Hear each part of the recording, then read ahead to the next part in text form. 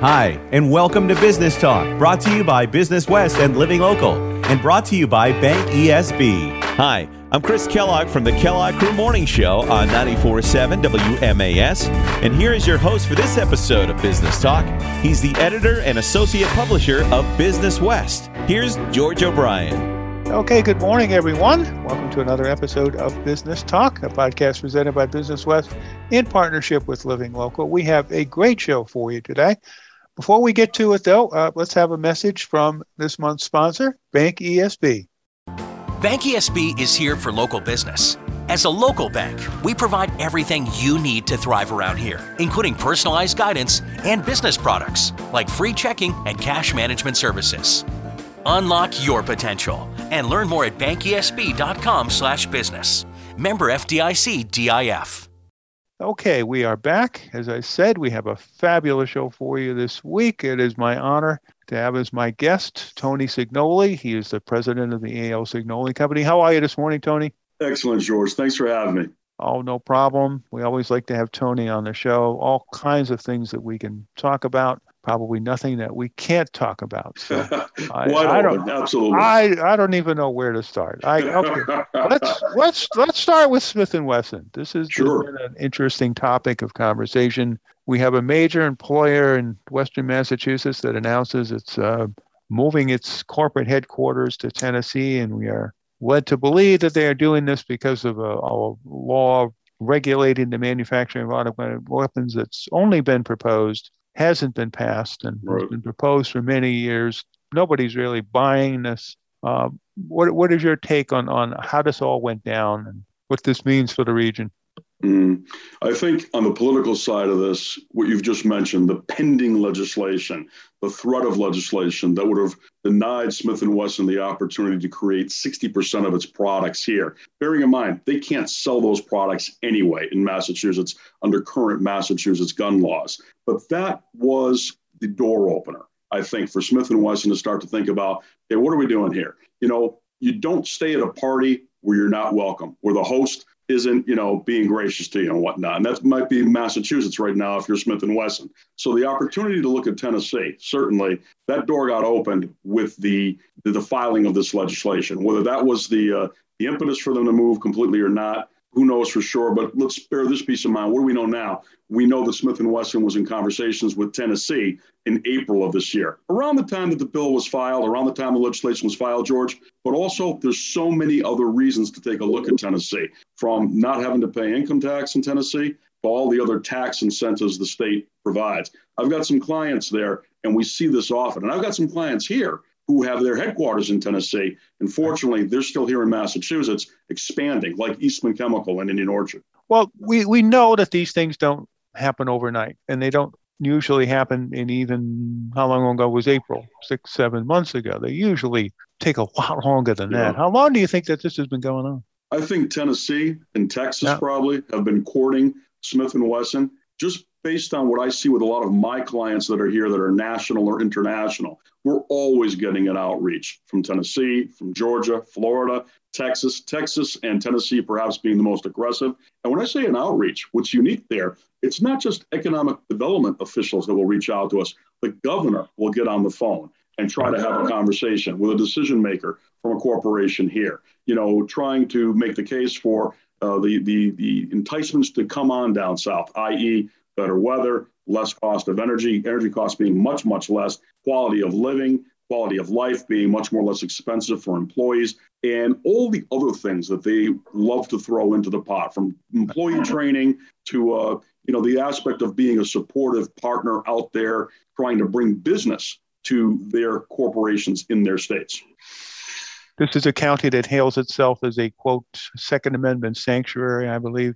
We don't have that here in Western Massachusetts. We are not a Second Amendment sanctuary. So interesting. The president of the company said, I really want to go. This is going to cost me $125 million, but I really didn't have much of a choice. We'll see. What do you think it all means for this region, psychologically, emotionally? Wow, that is a quite way you posed that question is excellent. It's the psychological impact. It's the impact of losing a major brand. As I recall, Smith & Wesson is one of the top 10 most recognized brands on the planet. Top 5, I believe. Is it top 5? There you go, George. I love it. Yeah. Top 5. That's amazing. So, yeah, there's no way to say this in any other way or to try to sugarcoat it. This is a huge hit, a huge impact, psychologically, emotionally, I think, to the economic base, not just of Worcester, Massachusetts, but Massachusetts itself. This is a hit. It's like losing, it's losing a name that certainly, when this occurred, this wasn't just local media and Massachusetts media. This got notoriety worldwide in economic press that Smith & Wesson would do this. What it also means, it's a great calling card for Tennessee. I'm calling yet again in our area and in New England overall. Hey, gosh, we're able to get Smith & Wesson to come on down. Bearing in mind something that you did very well in all your coverage of this, George, you made it clear this is 500 employees going, and there's still 1,000 here. Now, what do we do, i.e. the state, legislators, the Commonwealth itself, and economic development of the city of Springfield to make sure that those thousands stay here? Well, you raise a good point. I mean, those states down south haven't been shy about coming after manufacturers across the spectrum. I mean, it's much cheaper to be in the south. The energy cost, the labor cost, the taxes are usually less. This is a very expensive state to be in. So, states have not been shy about coming after the companies in this area, but we've done a pretty good job of hanging on to them. Guns might be different. I don't know. We have seen other gun manufacturers leave this area, and Savage is hanging in, but we'll wait and see. So the losses on the psychological side, I think they're there. Smith & Wesson was kind of an interesting corporation to have in your backyard. You're proud to have the jobs, but I don't think you. How do I phrase this? It's kind of like that weird uncle you kind of hide when the relatives come over. I don't think you announce loudly that Smith & Wesson is one of your biggest corporate citizens, but I think you and I talked about the history of Smith & Wesson is everywhere. I mean, both Smith and Wesson were great philanthropists. There were hospitals named after them and things. So we'll find out how that goes. I, for one, am not really concerned about the jobs that are being lost. I think you're seeing billboards go up already. You're seeing people ready to snap these employees up. And we'll see. I've talked to some people who think that, behind all this, Eric Lesser said, this could be an opportunity. There are a lot of small manufacturers that have been limited in their ability to grow because they just can't get the help. They can't get enough employees. So maybe if we put those 500 employees in different places and allow those companies to grow, who knows? This might wind up being a good thing for the Valley in the long run, but it is tough to lose Smith & Wesson. So, anyway. So you're listening to Business Talk, a podcast presented by Business West in partnership with Living Local. I'm George O'Brien, the editor of Business West. We're talking to Tony Signoli, president of the A.L. Signoli Company. So, Tony, I guess the other big thing in the news right now are these vaccine mandates. And we have 2 new sets of Biden administration mandates coming down.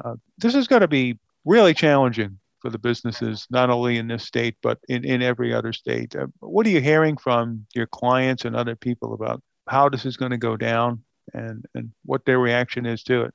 Well, we've got a lot of interest from some of our corporate clients who are manufacturers here in Massachusetts and certainly in other places as well. You're right. This is a national issue.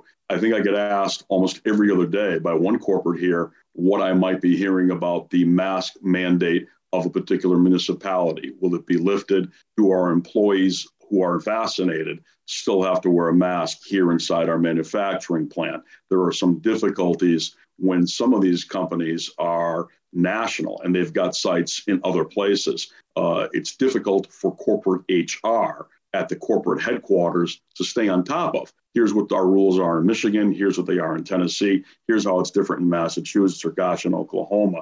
So this is a constant that I'm hearing from plant managers, from local COOs, others and whatnot who are running some of these plants, that they've got to deal with this all the time. Certainly in our neck of the woods right now in Western Mass, as we sit here just last night, West Springfield has lifted its mask mandate at the mayor's request. Will that impact other municipalities here? We're waiting to see that, how that works. And certainly it's not just for manufacturing that this concern and impact is there. It's the MGMs of the world. It's others. Perhaps there are a lot of folks right now taking a look at the example of the Eastern States Exposition as we're understanding it, given the many, many, many people that showed up there. And I'm embarrassed. I think they did break the million person. They did. Yeah. I should know that. Thank you, George. So they broke that, and at best, there's possibly 100 cases of COVID attributed. If you do the percentages on that, it's stunning. That's very, very, very, very low. Are we coming out of this? Are we in the right place? Tough thing here is you've got federal, state, and local leaders who have to deal with this every day. In Springfield, we've been fascinated. Our corporate clients who have businesses here, but again, who have headquarters elsewhere, we have been appreciative of those daily updates that Mayor Sarno, that Mark Kerouac, Dr. Roos from Mercy, Kerouac from Bay State, obviously, we're doing on a regular basis with Helen Calton Harris. The information coming out of this municipality was really exemplary for us. And we actually mentioned that in some other states for those particular clients that, hey, here's what they're doing in Springfield. That was kind of a fun thing to be able to do, George, to be able to say, hey, here's what Springfield's doing, and being able to take a copy of those daily links, those videos, and send them around the country. I noted that a few other places took note of that and reached out to their health officials beyond their municipal health officials, but to their local hospitals and others to come in to give a version of what they thought was apropos for them, given that at the same time that they're getting state and federal, mandates and guidance on this as well. Okay, the vaccine mandates, those we don't know exactly when some of them are going to take effect. These are impacting businesses of more than 100 employees, and it's going to affect everyone who does business with the federal government, who has contracts with the federal government. Those are going to be major. Yeah. In a way, I think it kind of relieves some employers from the burden of having to put a vaccine mandate in place themselves. Those are very controversial. I don't think anybody wants to go near those. So on one hand, it's great to say, well, we didn't put this in effect, the federal government did, but now you're bringing a whole new set of challenges to employers who already had a whole bunch of them anyway. Yeah. Do you think that people will just maybe try to wait this out and see if this is temporary, as in real temporary, or it's something that the federal government might push back a little bit? Or is this really what's coming down the road here? I think what we're starting to hear right now, real time, on the ground, from employers that we represent, is that folks have become weary of this, certainly, but at the same time, they've kind of gotten used to it, of waiting for government to give that indication. You're right. It's been air cover for some of our CEOs and COOs to be able to say, this isn't our decision at the company, this is the Fed, or this is the local municipality. I think at this point, this has gone on so long, it's just become yet another challenge on the day-to-day, week-to-week, month-to-month, as to what you have to do or not to do. Perhaps even the larger challenge for some of our corporates is that taking a look at the number of vaccinated employees and having to make that decision. Can you work here if you are not vaccinated, whether it's a religious exemption or whatever? We're lucky. A lot of our folks that we represent have had phenomenal response to vaccination efforts, and their employees are largely double vaxxed. And that's important for us. It's been recognized, I think, by a lot of the labor force as a necessity to doing business with that particular company. Okay, well, it'll be interesting to see how this all plans out. I think enforcement is going to be almost next to impossible when it comes to this. You can't do business with the federal government unless all your employees are vaccinated. Who's going to police all that? Who's going to enforce all that? I don't know. But the risks are going to be there. I don't think it's something that those employers can ignore, certainly. So we'll see how all that plans out. Absolutely.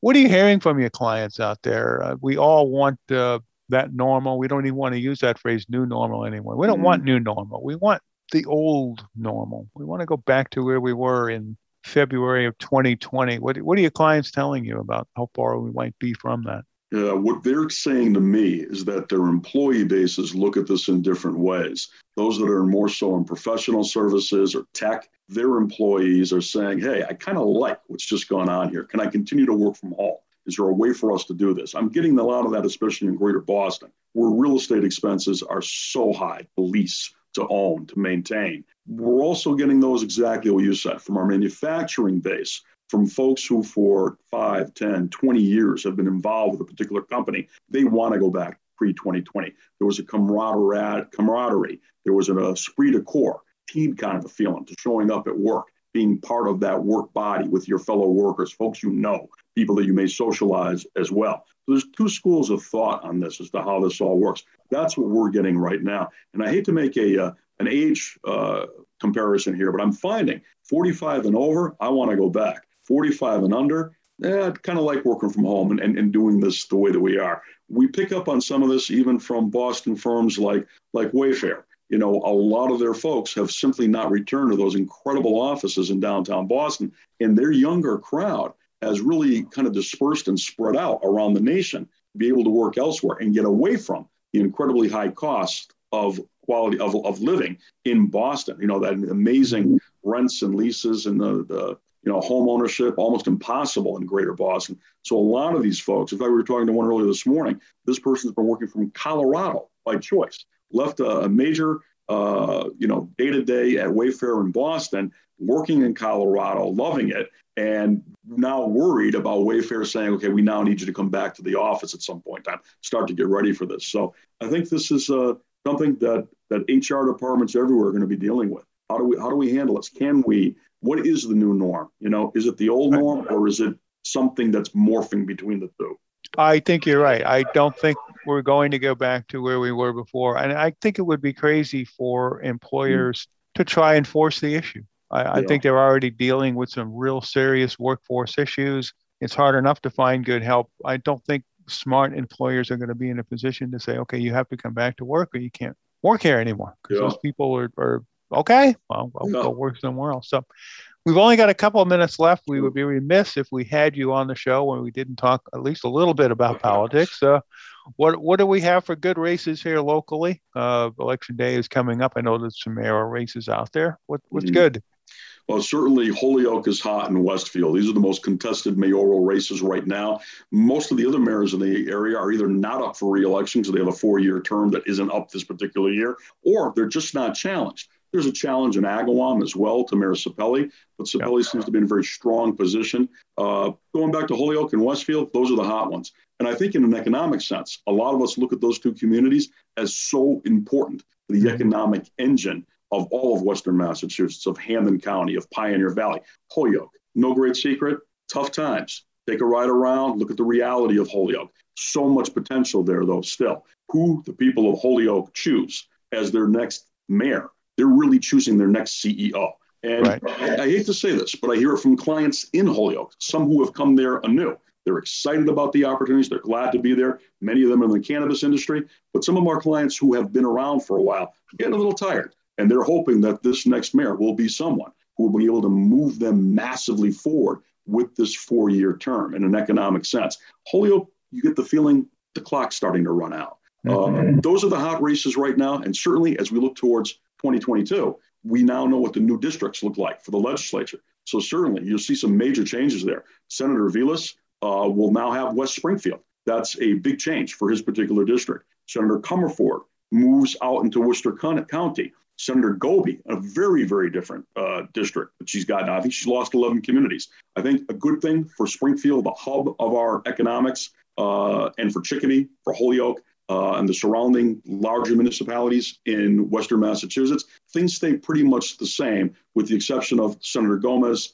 exiting West Springfield, Senator Vilas coming in. A lot of folks look at that one and say, well, West Springfield and Westfield, very similar, very compatible, share some major roadways like Route 20. Maybe that presents some opportunities by having one senator for that new district. But we'll be watching that. And certainly the bigger picture, 2022 in the congressional races, George, why does that matter so much to us here? What happens in Congress matters to all of us. But should the Democrats lose control of the House of Representatives in 2022, that means that Chairman Richard Neal, chairman of Ways and Means, is only chairman till January of 2023. That's huge. Democrats. That's gigantic for us. This has been the guy. This has been the player, whether it's been dollars coming back from the Fed in a normal sense or coming back for COVID relief. The impact of Neal is large. And I'll go short on this. We know him well. You know him very well. We all do here. We see him all the time. So often it's that biblical line of never a prophet in your own homeland. This guy is such a major player. The other day, I saw some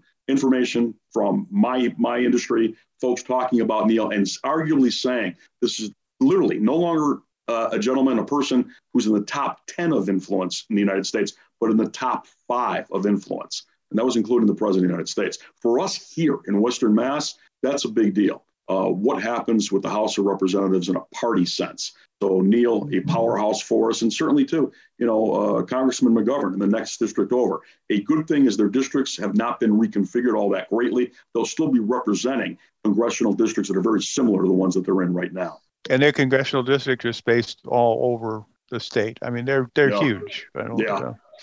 Neil is almost half the state when you take a look at it. State, yeah. Gosh, yeah. So forget about 2022. Let's talk about 2024 for just a minute. Sure. I don't think we've ever had a first-term president, who wasn't really expected to run for re-election again. You're a historian. Can you ever recall a time when a first-term president ran and won without the expectation that they would run? The expectation that they would run. Expectation. He still might. Yeah. But I don't know if we can have that expectation. But I think that's a unique situation in American history. But I think it very much is. You said the question perfectly. Is the expectation is the key word there. We don't expect Joe Biden to run for re-election. That was largely the conversation amongst many Democrats during the Democratic Convention, the last Democratic Convention even. It is pretty much agreed to that at his age, and given the stress of this position right now, and given performance overall, and that's not making a positive or a negative comment on the Biden administration, it's even more so expected now in most political circles. Most of the key prognosticators, we don't expect him to be running. What we do expect to start to see right now is others who will start to move towards that on the Democratic side, and many who will not look at another norm, which is that the vice president would be the normal nominee or the next player in line. We're not seeing a strong perceptual performance by the vice president, and largely for both Biden and Harris. That's largely because of what they have to deal with right now. Neither has really put a lot of time into being out on the campaign stump, so to speak. And the challenges they face, the difficulty within the party, a party that's so divided. There was a time when Congress would have been able to move the Biden agenda, disagreeing, the AOCs and the mansions disagreeing behind closed doors, even publicly. But then there was the power of the caucuses that would get these things done. Joe Biden doesn't enjoy that. And there's a fatigue right now with a lot of Democratic activists as they look towards the big seat in 2024. So definitely, I would prognosticate right now that Joe Biden's not a candidate for re-election in 2024. Okay. Tony, we could go on for a long time, and we'll have you back soon so we could finish this up. But it's been great to have you on the show, and we'll have you back soon. So thank you so much, George. Okay. Thank you to all of you. Been listening to another episode of Business Talk, a podcast presented by Business West in partnership with Living Local. We look forward to seeing you again soon. Thank you.